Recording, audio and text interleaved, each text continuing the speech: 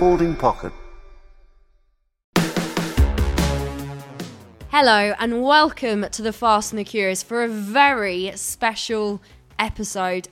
I am so excited because I'm looking at the most incredible food in front of me. Hello, by the way. Yes, I'm Christian Hugel. I also present this podcast. It is a very special episode because we like to say we're the podcast hosted by the drivers, because we are. We have the likes of Lando Norris, Oscar Piastri, Alex Albon, Logan Sargent, only on last week, and many more besides. And this week's driver is very exciting. Team Principal Greg James, hello. Hello there. This is cool, isn't it? It's very cool. This is the first time we've been invited to a driver's house. And that driver is Karun Chandhok. Well, thank you for coming. I can't drive as well as any of them, but I bet I can probably cook better than them. 100%. Having tried some already, let me assure you, you can. Other than just eating a curry, we are actually going to talk about the 2024 season. So we're going to preview the 2024 season in a double episode. So we're going to take a look at what's gone on since the last race of 2023 in Abu Dhabi, which seems like an absolute year ago. A very quiet winter. Very quiet winter. Very quiet. We're going to chat about all the drivers' moves and how that could affect the season, and some of our own predictions for the year as well. And we're also going to talk about Karun's incredible life and how he even got into racing in the first place. It would seem rude not to, as he has invited us into his actual home. Just before we start the podcast, Betty, what's just happened, please? Actually so embarrassing. Karun, I would like to take a moment to just apologise to you for knocking over my gin and tonic that you just made for me all over your dining table, which was set up with your lovely curry on it, and I just ruined everything. Yeah, but listen, you're a good house guest because you cleaned up after yourself, so there you go. Yeah. Although she does owe you the vast majority of the kitchen roll. Yeah, there is that. I owe you a kitchen roll, Is it 45p? Yeah. Something like 45p. I'll bank on the way transfer out. it to you, Yeah, don't okay, you worry. thanks. Well, welcome to the Fast and the Curious, or as I'm calling it, the Fast and the Curry-ous. Good. Oh, Okay. good. Excellent. Karun, this is so unbelievably kind of you. We are in your house. You invited us here to have dinner, to talk about Formula One, to talk about everything. Why did you do this for us? I mean, we're so unbelievably excited to be here. Me and Christian were on the train going, this is absolutely mad, but thank you. No, well, first of all, welcome. I had a really fun time with you guys when we went to Brooklands and did our little end of season thing. Yeah. And, we got chatting and saying we should do a little pre-season curry. And, it must be the Indian blood in me. I think, when you break bread together, you get gossipy and chat about life and put the world to right. And, why not? And Well, if only there was something to gossip about in Formula One. Oh, no, we need some news. So this is like a mashup of the Fast and the Curious plus that podcast called Dish that Nick Grimshaw does, and also the Jessie Ware and her mum podcast, Table Manners. Tell us what you've cooked for us today. Well, I have done I've done my family's sort of special chicken curry, which has got cinnamon and fennel and all sorts of stuff in it. I've done minced lamb. I've done Bombay roast potatoes in the air fryer. They just look at that next level. Chickpeas and some zucchini. So those potatoes, I think, are the best things I've ever seen in my Well, life. there you go. Then you can. Off you go. I'm going to have to start. You can start. And we've spoken once or twice on this podcast about my love for Formula One. Yeah. We've never spoken about my love for curry. I love curry. Good. I adore it. Curry and steak, my two favourite things of all time, I think. You don't mean steak, you mean steak, Sauber, kick F1, Team Sauber. For legal reasons, maybe not steak anymore. and Just so we're clear, I'm just going to call them Sauber. I'm calling them Sauber as well. No, I'm calling cannot them cope. Steak and Drake. One of the things I wanted to ask you was whether you do this a lot, but on the way here, I got some intel from another friend of the Fast and the Curious, another part of the motorsport community, Alex Brundle, who's been on the podcast. Right. And Alex has informed me that Karun's Curry Nights are a bit of a thing and a bit of a known thing. Is Alex right with his information? I've just had my first mouthful. This is absolutely delicious. This is I'm in heaven. Oh, I'm good. not The talk. naan breads are in there. Sorry, I'm just going to listen. rice. Love a naan bread. I think Alex came to that was my biggest ever curry night. Wow. Was I cooked for, we were still living in London at the time, and I had 28 racing drivers. Sorry, 28 around the table. It's really important because it's a it's a community of people who all think the same way and but don't necessarily get to socialize in a relaxed way. So yeah, I enjoy cooking. So there you go. I'm sorry, Christian and Betty, you're doing this chat I'm meeting. This is, I don't think even Jimmy's producing now. So you cook for people, but surely you've been to big dinners with other people cooking and F1 drivers entertaining you, surely as a thank you. When I was racing in GP2, Checo was doing F3, and he raced with the team that I used to race with, so we were friends, and so we got to know each other quite well. And he was living with another Lebanese friend of ours, Khalil Bashir, and they called us up and said, "We'll cook tonight." So we get around, and basically Checo had chopped an onion, Khalil had chopped a red pepper, and they got some minced beef, and they sort of stood there, poured some oil in a pan, and just chucked this all in, and then didn't know what to do. So Khalil went to the fridge and got some ketchup, looked at Checo, and he went, "Yeah, I think that'll work." And then he just poured this ketchup on there. And, I've sort of segued into F1. I hope he has a better year, because he's a good lad, Checo? Yeah. Can't cook. Interesting. Can't cook. But then he doesn't need to, because he's now a multi-millionaire racing driver. That's Whereas I'm still here cooking. What does that tell you about my bank balance? I think it means that you're still having a very interesting, normal, grounded life. Yeah, but maybe that. But you dip into this mad world, because I do feel sad sometimes for those multi-million-pound drivers, to a certain extent, because they don't live in the real world. They don't.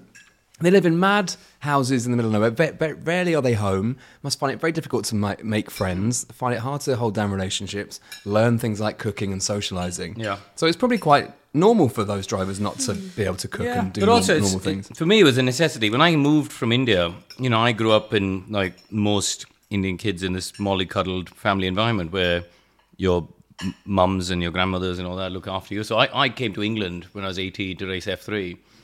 I couldn't make a cup of tea. My first attempt at boiled eggs, I broke 4 eggs because I couldn't work out the technique to get in the water.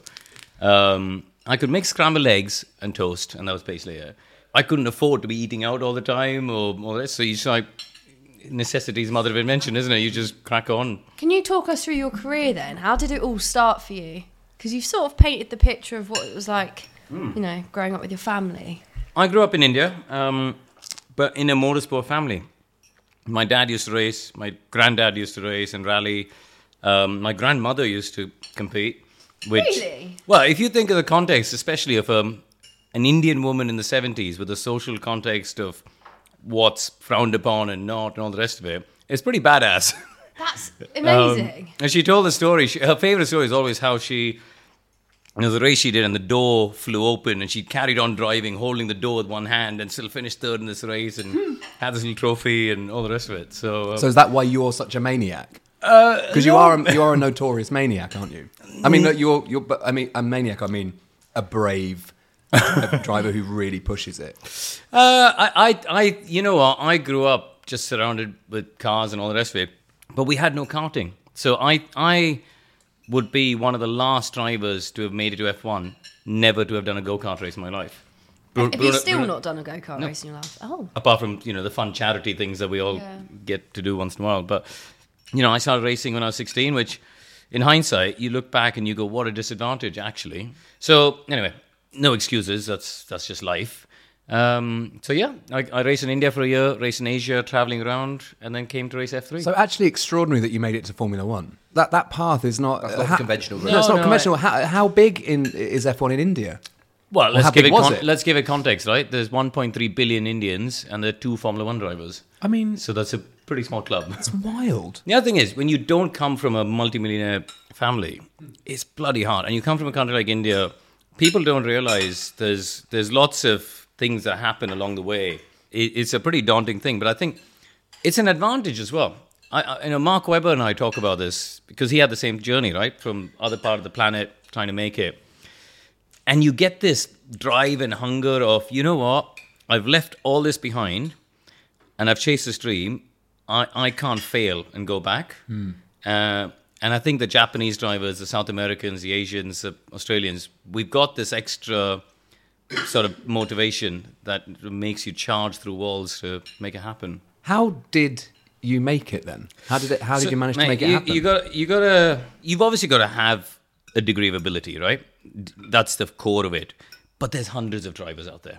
I came through F3, ran out of money, went back to Asia and did a season there, won the Asian Championship and thought, I'm done. Like, I had no money to do anything. And Red Bull had their junior driver program and they were looking for drivers from Asia. And I became a Red Bull junior doing GP2. If I didn't get on that deal, I'd actually started looking at a job as a team manager for a Formula 3 team because I was like, I still love motor racing. I want to work in motor racing, but I'm skint. So what do you do? It's such a brutal sport if you don't have the money, isn't it? And it still is now. In many ways, Betty, you know what's happened is actually the top end of the sport. If I look at a budget for GP2 today, or Formula 2 as it's called now, is not vastly different if you include inflation to what it was when I raced in it.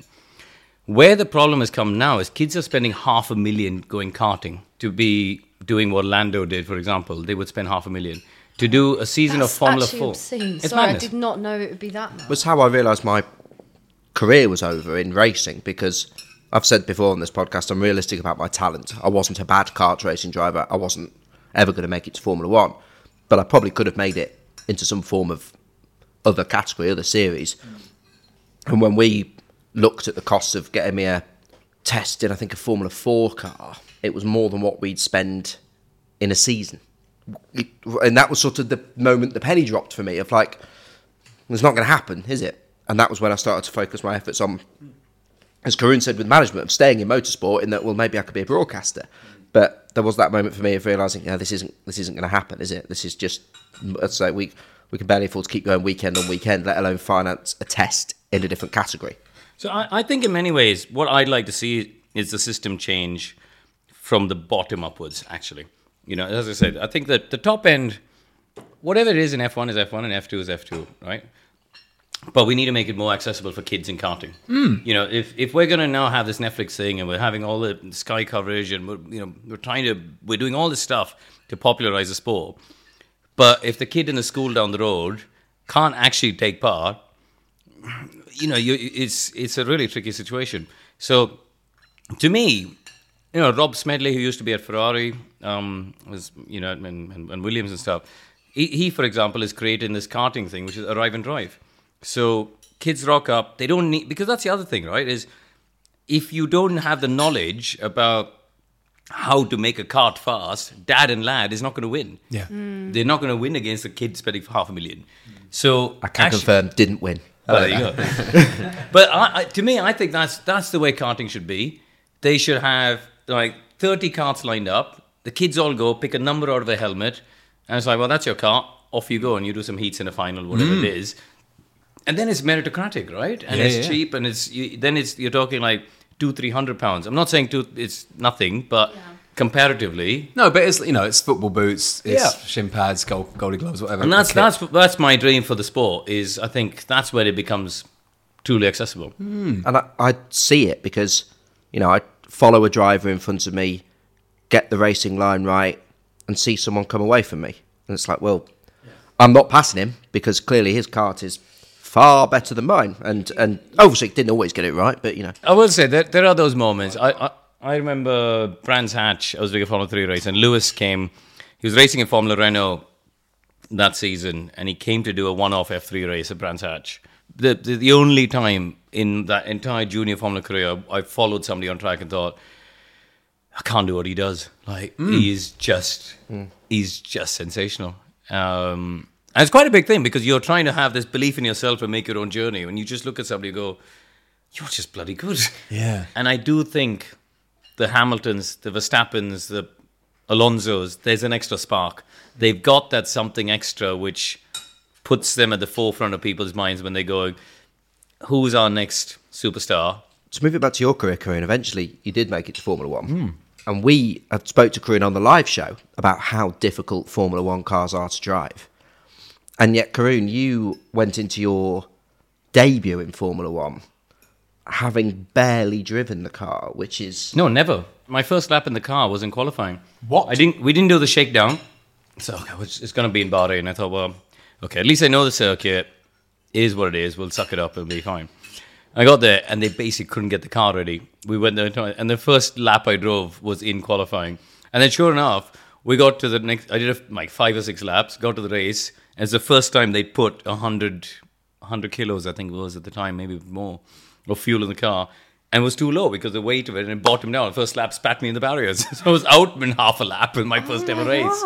But that story of Karun making it to the grid that weekend and the way he put himself in the car, having never driven it in a qualifying session, is underrated in modern F1 history. And I've been going back through some of the old seasons recently. Bit much, but...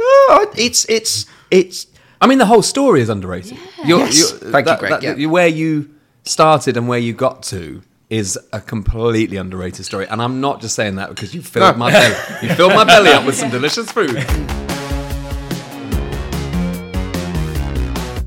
There was a moment this winter where I thought, do we bother doing the podcast throughout the winter? Because if all I'm getting is an episode where we're going, steak Sauber, I was about to switch it off until March.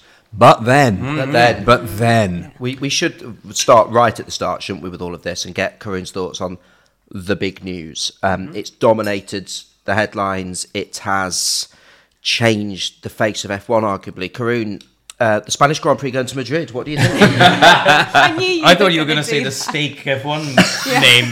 Madrid Grand Prix. The Madrid Grand Prix. The Australian Grand Prix is going to be the first one. But what? Yeah. When did you find out? When were you getting rumblings? Because you know people.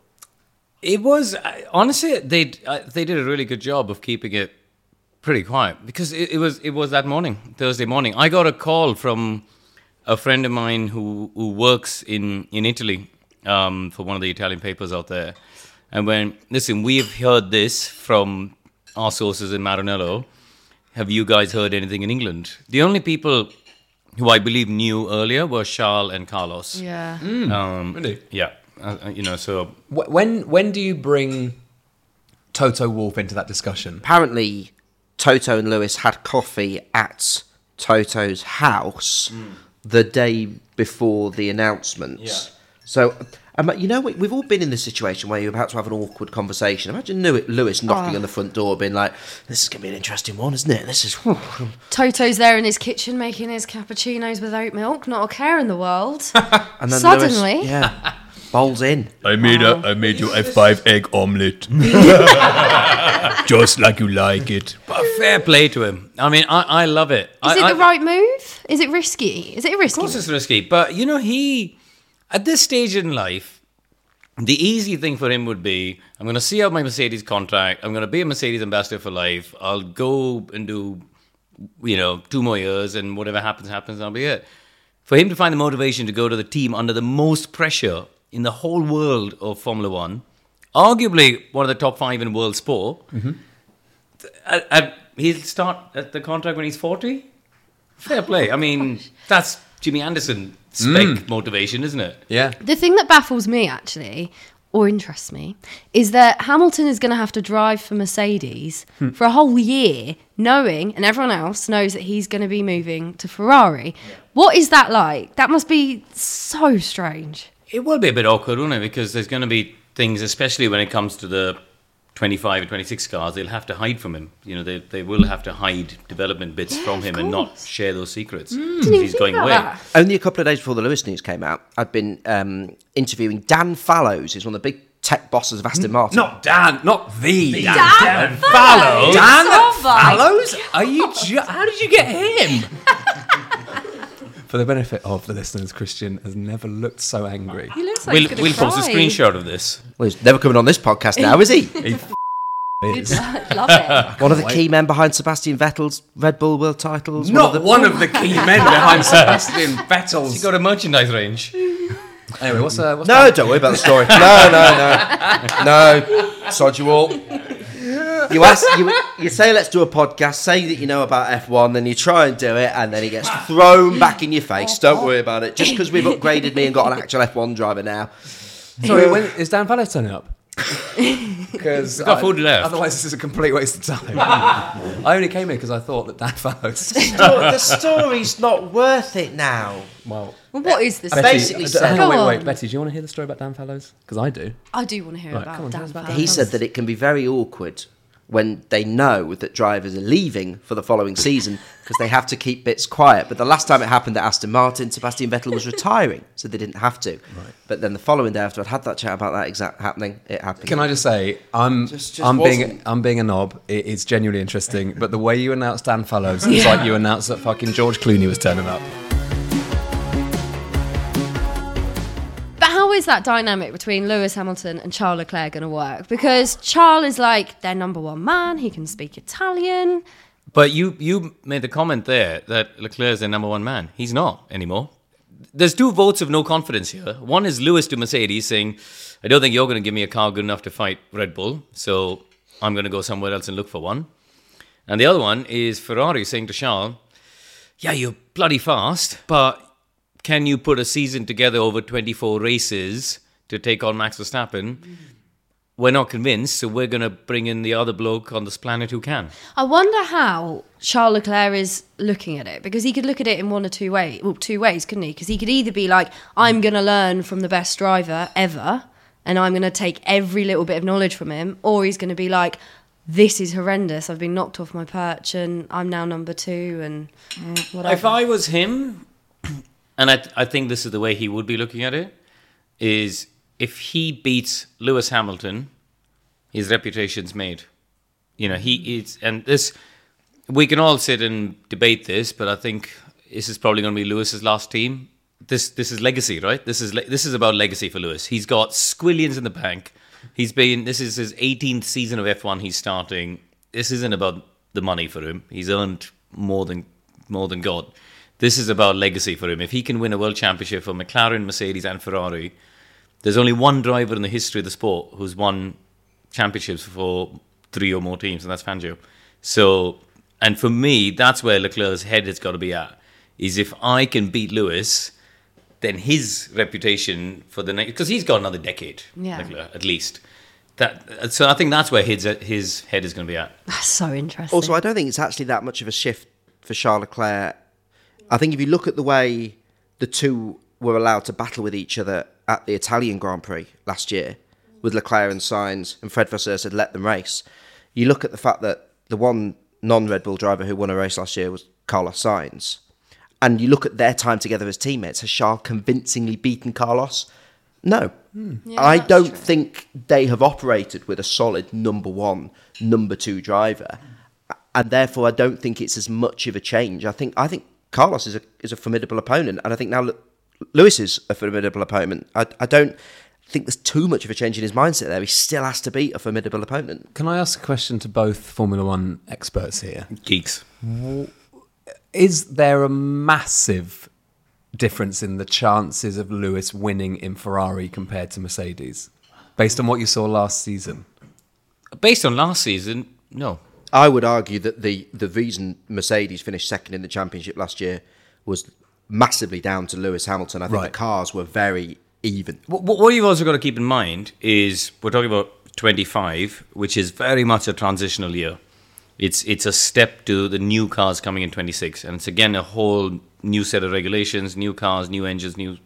So Ferrari have clearly given Lewis the confidence that what they're going to do in 26 is going to be better than what he's going to get in Mercedes. I don't know what the new rules are. What does this mean? New engines, so the hybrids are going to be 50% electric, 50% engine power, so it's a big change from now. Cars are going to look completely different. They'll be smaller. Really? Smaller, lighter. So this is a complete reset. So actually this could be a genuine reset, as in Red Bull won't automatically be the best, fastest car. Without question. Wow. Well, I'm not saying without question it won't be the best, but it's a big reset. When there was the last reset, the first race of the new reset was 2022, and Red Bull came out and were better. Alonso and Vettel, as world champions, moved to Ferrari. All right, they didn't win, but do they regret driving for Ferrari? Probably not. Because every driver wants to drive for Ferrari. So I do think Lewis could be sat there thinking, I've spotted something. Or I do think Lewis could also be sat there going, I just want to drive for Ferrari, so let's roll the dice, sod it. Looks nice in red, doesn't he? He does look looks nice in brilliant in red. That was the first thing I said, Greg. No, he looks fantastic. Well, actually, speaking of red, and one of your kids, what's your eldest called? Kush. Kush is obsessed with one driver in particular. I had to break the news to him very gently that Carlos is leaving Ferrari. Did he cry? No, he was just a bit confused. And Where's we all, he Karun? going to go? yeah, basically that was it. Where's he going to go? Is he not? Carlos is a lovely, lovely guy, and I've known him and his dad for many years. I've actually got a picture from my first ever F1 weekend with Carlos. Like, he was 15 years old in our pit garage. He'd come with his dad to come and have a look at these F1 cars. Wow. But yeah, it's my son he's just a massive Carlos Sainz fan, and they have this this friendship, and he likes to send Carlos a little video, and Carlos is very kindly sends one back for his birthday, and whenever we go to the British Grand Prix, we popped into Ferrari and have a look in the garage, and he gives him a little hat, and he's an absolute Carlos Sainz super fan. He sits there on the sofa when the race is on in his Ferrari shirt with his Ferrari flag and waves along. And So what will he do now? Support Lewis? well, I know it's going to be expensive for me to buy a whole load of new kit because I've just been buying him all this Ferrari Livid. stuff that he's now not going to use anymore. If I was you, I would get on your phone and pretend to be your son and be like, "Hi, Carlos. Where are you going to go? What's the plan?" Just like discreetly pretending to be your son, but actually you're getting some, Yeah. you're getting some info on. Because it's harder to lie to kids, really, isn't it? Yeah. Maybe. Yeah. Don't lie to me. I'm only 5. Yeah. But this is the other thing with like fickle children, aren't they? He's already. It's interesting. The last couple of weeks, he's pivoted a little bit. He's already gone. I quite like Oscar Piastri. Oh, of he's course, my glory he's my hunter. second favorite Glory driver, and it's like hunter. he's already Smart sort of kid. pivoting. Who's your favourite? Where's who do you where's support? your private allegiance when there's a race Well, we on? know he hates Oscar Piastri. He said that on the last podcast. Only after the World Cup, Yeah. I don't say I have a favourite, but I always say the driver I enjoy watching the most is Fernando Alonso. I just think there's an energy about everything he does. Every time he gets in the car and he leaves the pit garage, you just feel like something's going to happen. Like there's something exciting about him. Yeah. But I think that's one of the things that I'm interested to see what happens at Ferrari, because when I sit in the commentary box at this, what we call race control, I listen to the team radio of all the drivers, and you can tell a lot by their conversations and their tone and how flustered or flappy they get, and also how much they dictate things from the cockpit. Like Fernando's sitting there calling the strategy of 4 other cars around him, saying he'll do that, and then when he does that, he'll do that. So then you got to make sure we do this, in 8 laps time. Watching his teamate on the big screen. And he's just Incredible. he's just. See, I think I like the older guys like that because they're the experts and they're still going. Exactly. But then what's interesting is both Lewis and Charles, when I listen back, they tend to rely on the team to make the calls. Whereas Carlos has taken those big calls. The reason he won that British Grand Prix was he ignored what Ferrari were telling him to do, and he overtook Charles and won the race. Brazil, other places like that. So I think for me, that is a different dynamic that Ferrari will now have at the team, is they might now have 2 drivers who are putting the pressure back onto their strategy team to make the decisions more than, from the cockpit. Well, at the very start of this episode, Betty promised that we'd be looking ahead to the 2024 season. We haven't really done that yet because, frankly, we've got very excited with Karun's life and career. We've eaten a lot of curry, and we've enjoyed chatting about Lewis again. I mean, why not? We might as well milk it while the sun shines. But I think what we should do here is pause, Betty. Pause eating. I can't pause eating. We'll pause podcasting for a moment, right. and we'll be back for part 2, where we'll look ahead to the 2024 season, and most importantly, eat more curry here on the Fast and the Curious. Should we get a round of drinks in? Yes. Oh, yeah, that's a great idea. Yes. Just at this point. Shall I clear some things?